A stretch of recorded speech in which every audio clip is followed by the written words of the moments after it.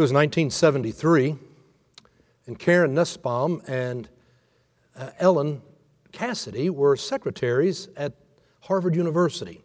They worked in the office, and they had gotten sick of it. They felt they weren't being respected. They felt they were being underpaid. They had a whole long list of things they were upset about, and they decided to do something about it. So they got together and began talking what were their concerns. And then they invited 8 other women there in the office to come and be with them. And these 10 women sat down and made up a list of grievances they wanted to take to the head of personnel there at Harvard. It was things like, we want a raise. One of the chants became, raises, not roses. They always get roses for Secretary's Day. No, we want raises. They wanted health care. They wanted a pension. They wanted to be treated with respect. As one of the 10 women said, we are referred to as girls from our first day until the day we retire without a pension. It really didn't seem fair. So the 10 of them got together. They came up with their concerns, their demands. They met with the head of personnel, and nothing changed. So they rented a small office there at the YWCA in Boston, and there they began working in this small office, creating a newsletter, talking about issues, talking about how women need to find a way to rally together, to stand up for fairness in the office place. They got to starting, and so they had the newsletter, so they decided to call themselves a name, and they chose the name 9 to 5. We're the people who work 9 to 5. And we deserve to be respected. They started going and standing outside of subway entrances there in Boston and handing out these flyers to try to rally women to say, we need to get together and stand up for some of these issues. And after they'd been doing that for a while, they called a meeting for anyone who wanted to come, and they were going to rally in downtown Boston. 150 women showed up. Office workers, clerical workers. They started divvying up jobs, trying to figure out how can we get organized? What do we need to do? And they started studying labor laws. There were a lot of laws already on the books that obviously weren't being followed. They started working on these and what they could, and then they stumbled across a group called the Boston Survey Group. It wasn't publicized. It was kind of a secret group. It was a group that met about every 6 months, and it had representatives from each of the 40 largest employers there in Boston. And they would get together every 6 months to discuss, what are we going to pay our girls? And they would set the salaries, and they would then all pay the same. Well, that's illegal. I mean, you can't set a pay based on gender. And you can't set it all across for all these different companies. That's illegal. They started looking further, and they discovered that the pay that they were receiving was the 3rd lowest of any major city in America. And Boston isn't that cheap of a place to live. So they started bringing it to light, and they started getting television public. And with all the publicity that came on, suddenly the group had to dissolve, and these companies began giving raises to their secretaries of 10% and up, whatever each company decided they wanted to do. And these women, a part of 9 to 5, knew that this was just the beginning. Now, it happened at a time when all across America there were things that were coming together. You had the women's liberation movement. People were marching in the streets, demanding equality and respect. You had the labor movement that was happening. You had the civil rights movement that was going on. But there was something else that happened. From 1970 to 1979, 12 million women entered the workforce. 12 million women. All now coming on with expectations of how should we be treated and what is it that we want. They were a force to be reckoned with. And so you had this movement start happening. And so then this group 9 to 5 realized we don't just need to be in Boston. They started starting chapters. Atlanta, Cleveland, Houston, San Francisco, all over the country. You had these groups of women coming together in chapters of 9 to 5. There was a women's secretarial group to try to work for change. And they understood they could do it. They would have walkouts. Everybody comes to work. We're all there at 10 o'clock, and all the secretaries get up and leave the building. Work ground to a halt. They begin the walkouts. They begin the marches, just demanding. We want fair and equal pay. We want opportunities for promotion. We want health care. We want a pension program. We want an end to sexual harassment. 9 to 5 set up a sexual harassment hotline, one of the first of its kind, that there was somewhere that women could turn and call and get legal help and being told, what can you do? What is your rights? I mean, it was amazing. Well, that was going on in the 70s. It was Jane Fonda who was friends with Karen Nussbaum. And so Karen was telling Jane all about the stories of what women said was happening in the workplace to them. And she was telling her about the great success they were starting to have with their groups 9 to 5. And so it was Jane Fonda and Patricia Resnick who made a trip out to Cleveland, Ohio, to go and meet with one of the chapters of 9 to 5. And they met with 40 women who mainly were employed at City National Bank. And they just came to sit down and said, tell us your stories. What do you experience? And the women started telling these stories of what life was like working in their office. And it was just hard to believe. And so Jane and Patricia sat there listening to this for a while, and finally Jane said, listening to your stories and what you lived through, do any of you ever have fantasies about how to kill your boss? 40 hands went up in the room. And Jane simply said, tell me those fantasies. And so they started telling the fantasies they had about how to get even with their boss and get revenge. And they're writing them down. If you have ever seen the movie, if you've seen the musical, you know that part of it is about the 3 ladies having fantasies on how to get revenge. That's actual stories that came from the women in Cleveland, Ohio. The things that you see in the musical and in the movie that they're dealing with are because of exact things that were being told by the women there in Cleveland, Ohio. They started working on this. They came back, and it was Patricia Resnick who started working there on the story, and they brought in Colin Higgins as well. And I want to read you what Jane Fonda said. What I found was that secretaries know the work they do is important, is skilled, but they also know they are not treated with respect. They call themselves office wives. They have to put gas in the boss's car, get his coffee, pick up his laundry, buy the presents for his wife and mistress.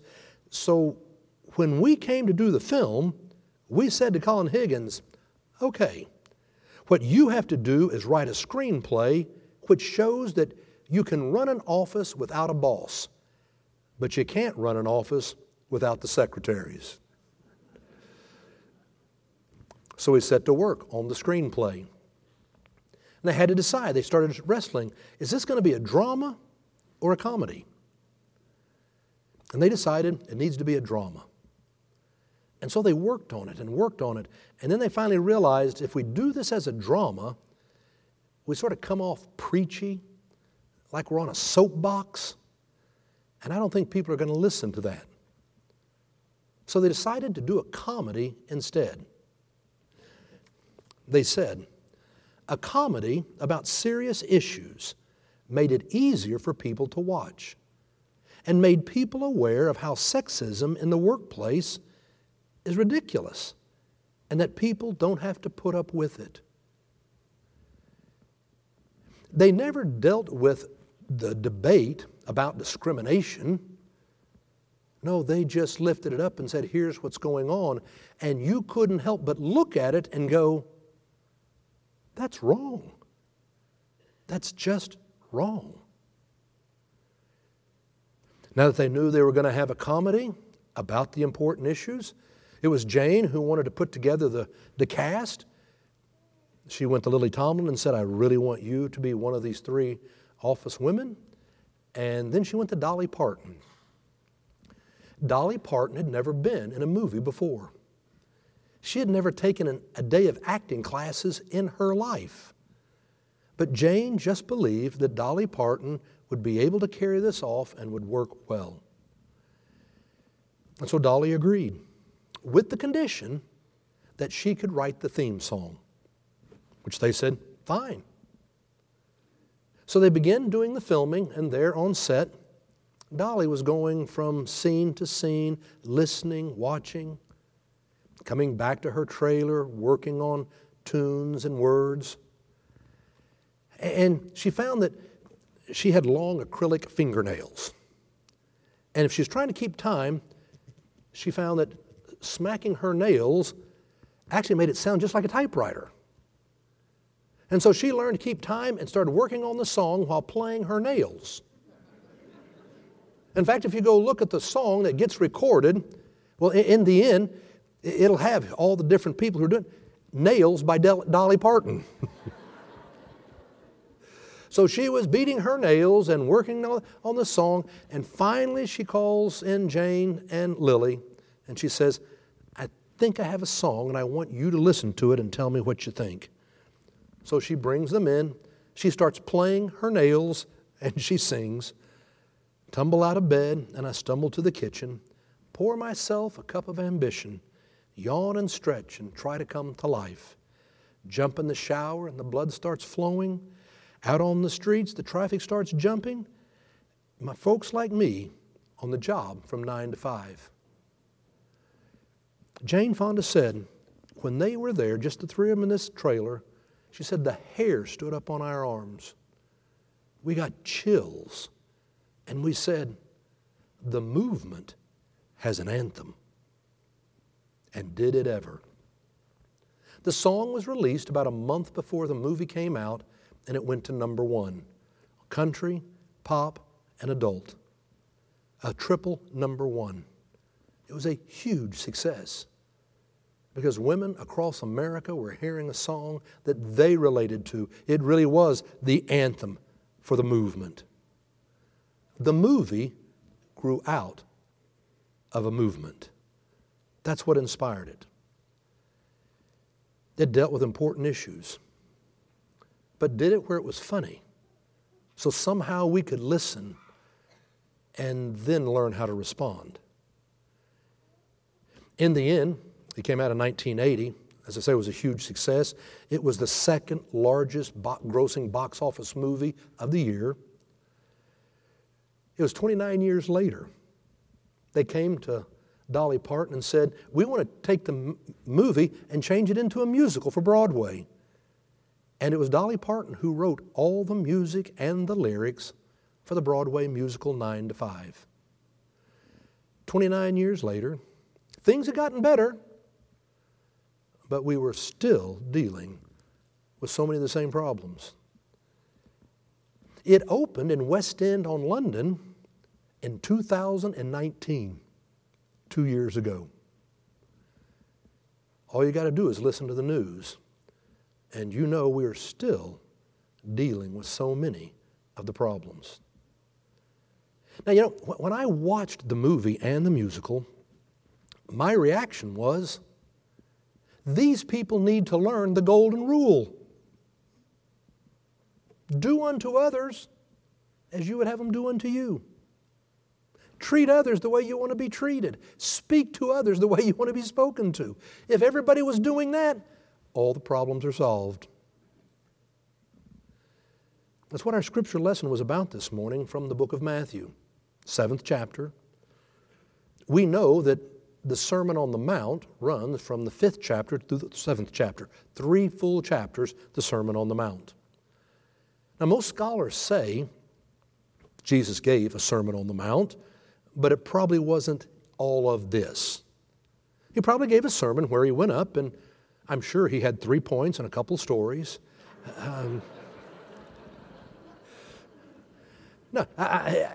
went up on the mountain and he gave his sermon, but it wouldn't have been this much and not this much meat. I mean, every couple of verses is such a significant teaching. And so what most scholars believe happened is this is kind of taking the best of Jesus and bringing it together in one sermon and kind of just putting it here so you're able to have a lot of meat in these 3 chapters. You pick out the one verse, 7th chapter, 12th verse. Jesus said, "So whatever you wish that men would do to you, do so to them, for this is the law and the prophets." Now, we always think about the golden rule, but let's just jump to those last few words. For this is the law and the prophets. I mean, the Jews were very committed to following God's law. The law was the Big Ten by Moses, and then all the laws that developed on how to live those that you find in Genesis, Exodus, Leviticus, Numbers, and Deuteronomy. First 5 books of the Bible, the Pentateuch, is kind of the law, and you need to know what to do, how to follow the laws to live a good life. And then hundreds of years later, the prophets came along to point out, you're not doing this, and you're not doing that, and you're not doing this. Here's what you need to do to follow all the law. And then Jesus comes along and he says, whatever you wish men would do to you, do so to them. And if you do that, well, you're going to be following all the laws and all the prophets. Is it that simple? Wow. To choose to live the golden rule, and you would be following the laws and the prophets? It's really worth thinking about this morning. It's what I wanted us to stop and just to ponder and ask ourselves, am I speaking to others the way I want to be spoken to? Am I treating others the way that I want to be treated? I think Jesus understood that if we all lived the golden rule, it'd change the world. And we know that's never going to happen, but it doesn't let us off of our responsibility of living the golden rule. And we may not be able to change the whole world, but we're going to have to change our world. That's what I want us to think about this morning. And I just want to say 2 things today. And I want to go back and look at Dolly's 9 to 5 her 9 to 5 song. That was a good sermon. And I want to just pull out a couple of lines that I think have a lot of truth. Dolly would write, 9 to 5, as long as we're together, you know you and I will make it through whatever. You and I will make it through whatever. We need each other. That's what the movement 9 to 5 discovered. Karen needed Ellen. And together they needed 8 other women. And together they needed 150 women. There was power in numbers. But they needed others, just 1-on-1 and 2-on-1, just so that they could find the strength and the insight to try to work to make the world better, their world better. We need each other. It's what this movie and musical really is about. 3 women. You have Violet, Dora Lee, Judy. They're all in different places in life. One has lost their husband to death. One is going through a divorce. We just heard that song. And one is happily married. So there are 3 very different women in different places in their life, and yet they need each other in order to confront this issue and to change things. Don't do it alone. You got to have each other. That was something that Dolly Parton certainly understood. You're going to have others. You're going to make it in this world. I start working on this sermon series months ago, and when I go off on vacation here in the summer, I just get to spend lots of time listening to interviews, watching documentaries, reading different articles, so that I make sure that what I'm saying is going to be correct. And one of the things that I really enjoyed studying was Dolly Parton. I learned a lot of things about her I did not know.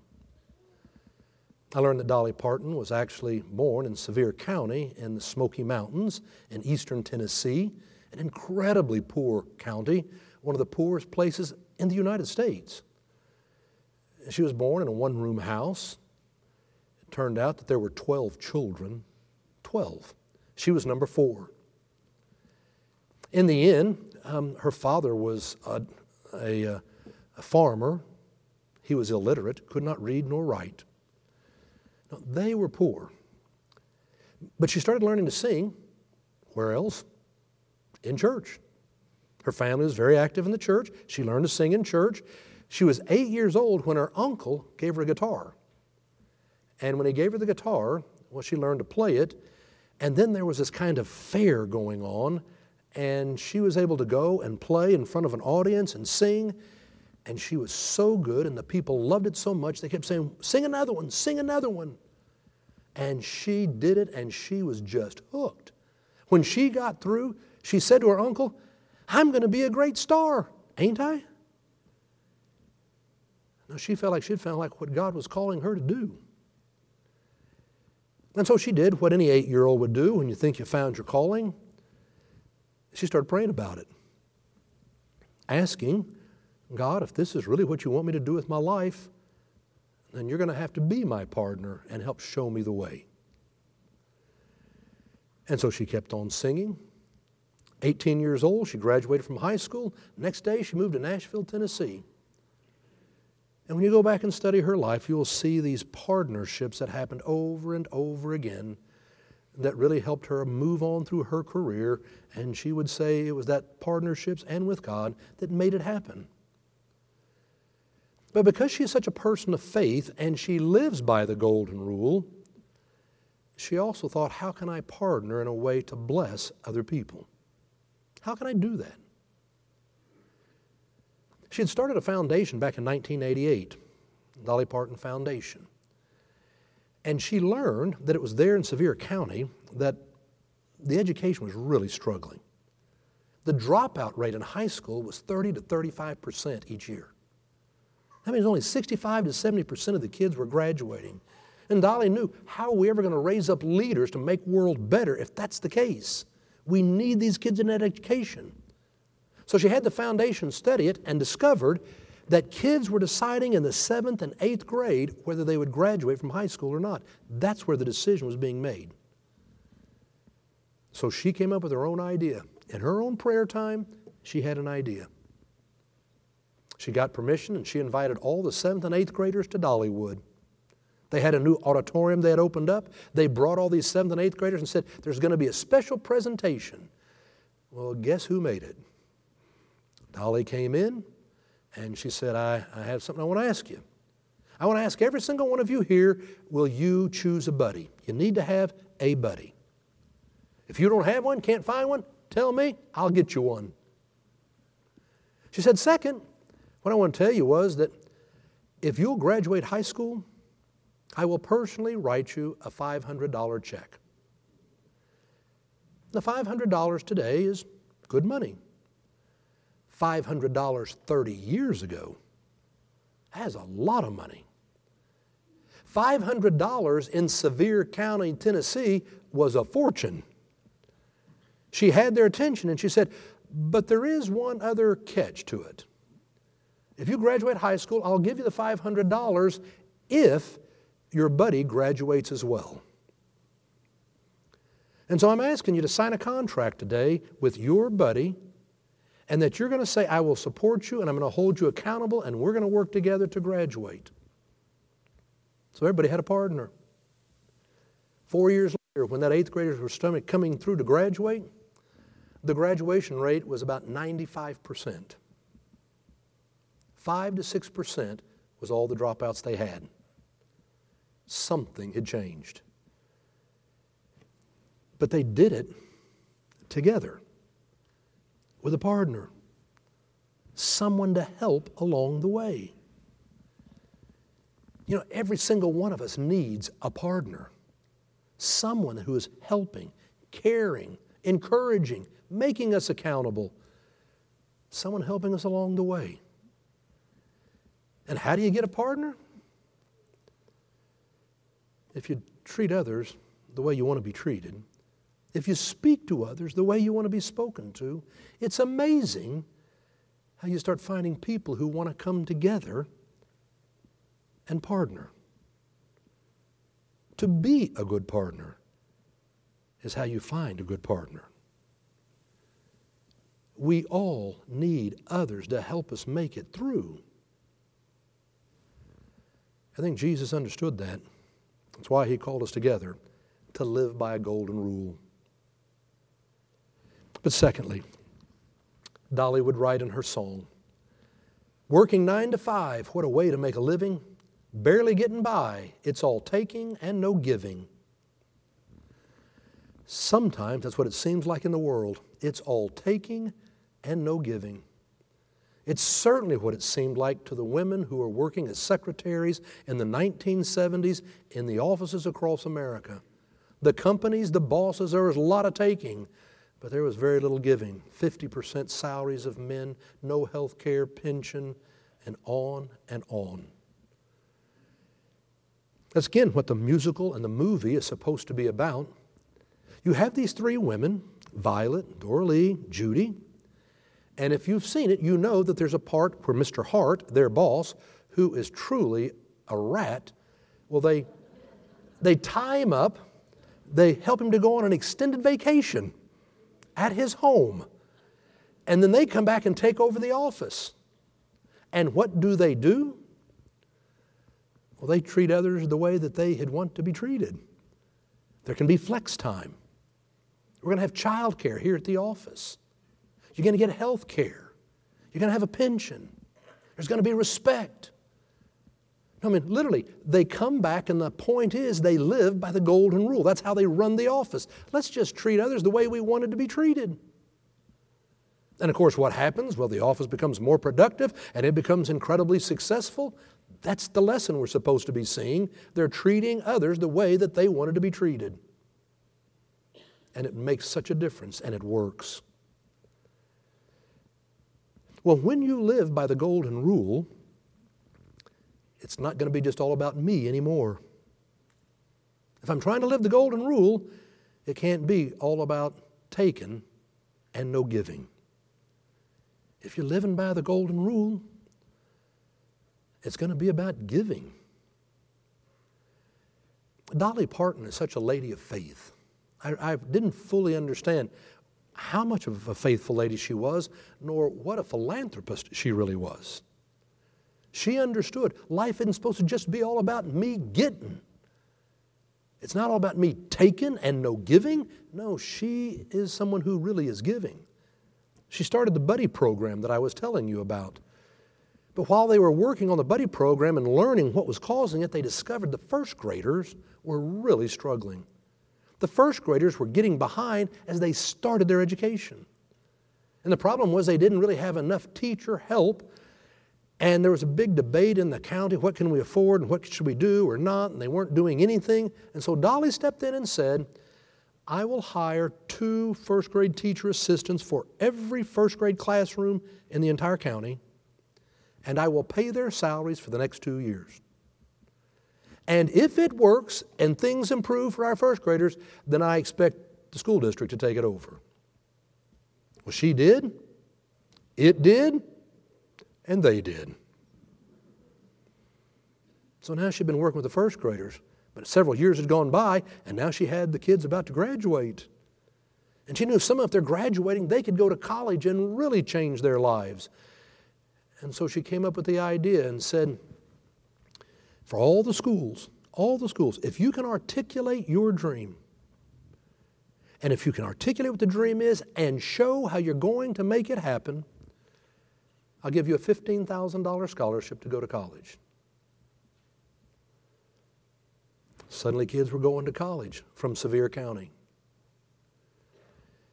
Now, you know, the reason she started Dollywood in 1986 wasn't just to go make more money. She'd sold 100 million records. She didn't need more money. Now, she started Dollywood there in her area for economic means. It was jobs for all the people who lived there. It was going to be bringing revenue in from people all across the country and around the world. Revenue stream into one of the poorest counties in America, jobs for the people who were living there. And she was creating a place where families could come and have fun. But I loved it in Dollywood. In the midst of all that, in a kind of a quiet place, she also built a chapel. It's Thomas Chapel, named after Robert F. Thomas. That chapel holds worship services every Sunday at Dollywood in the midst of all the going on. You see, what happened was, when she was born, of course she was born at home, one-room house, and her mother started having trouble and she started having trouble, and they thought they both were going to die. And it was her father who hopped on a horse and rode to town to go get the Methodist preacher, because the Methodist preacher was also the doctor.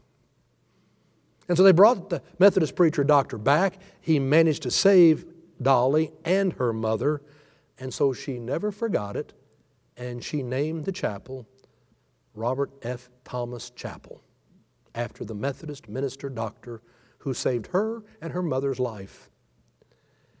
And she put the chapel there in Dollywood because she knew that people are there to have fun, and they're going to be having a great time riding rides and being with family. But just because you're having fun, you still carry your problems. And everybody carries their problems and hurt. And so if they want some time to step aside and be in the chapel and pray and to write their prayer request down, they can do that. You see, prayer has always been very important to Dolly.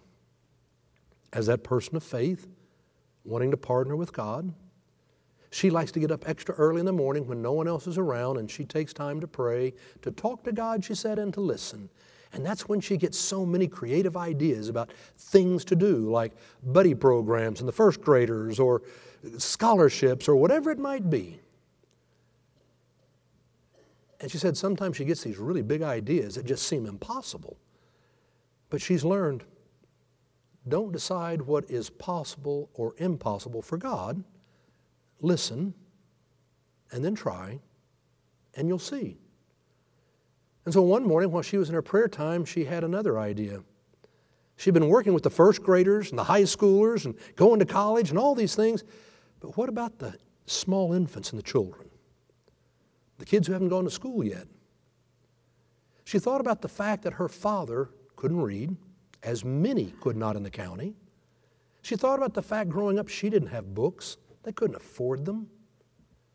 And she thought, what if someone has a baby, if they could sign up and they were sent a book every month, age appropriate, that someone could read to their child and teach their children how to read and develop a love of reading all the way till they finally went to the first grade. And she would do that for every family in Sevier County. That seemed like kind of a big, kind of impossible dream. But she really decided that's what she wanted to do. She called it Imagination Library. And so anybody who had a child could sign up and a book would be sent once a month all the way till they finally got into first grade. It was incredibly successful. People loved it. In fact, it was so successful that people at other places said, we'd like to do that. So other partners came alongside and other things started to happen. And Imagination Library spread all across the entire United States. And because it's doing so well here, well, it hopped the pond to go back and it spread through Great Britain, Ireland, down to Australia. Imagination Library today has given away 163 million books. It's impossible, but not with God. 163 million books and still going strong. You know, for Dolly Parton, it's an understanding that it isn't all about taking and no giving. You live by the golden rule. And if you live by the golden rule, then we're asking that question, am I speaking to others the way I want to be spoken to? Am I treating others the way that I want to be treated? Because if I'm living by the golden rule, it will help us come together so together we confront the issues of life and this world, and we will start giving to one another. If you and I live the golden rule, it won't be all about taking and no giving. No, we'll be giving, and something's going to happen. If you're living by the golden rule, you're going to find that when you tumble out of bed and you stumble to the kitchen and you pour yourself a cup of ambition, you yawn and stretch and try to come to life, you jump in the shower and your blood starts pumping, and out on the street the traffic starts jumping for folks like you and me on the job from 9 to 5 with joy in your heart and a smile on your face.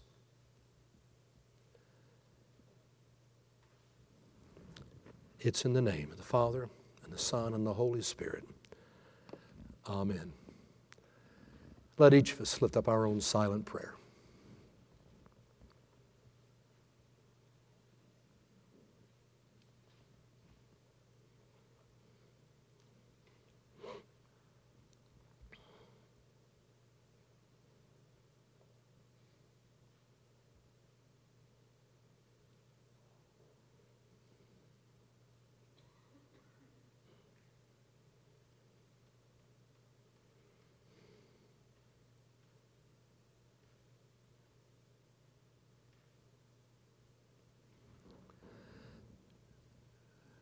Amen.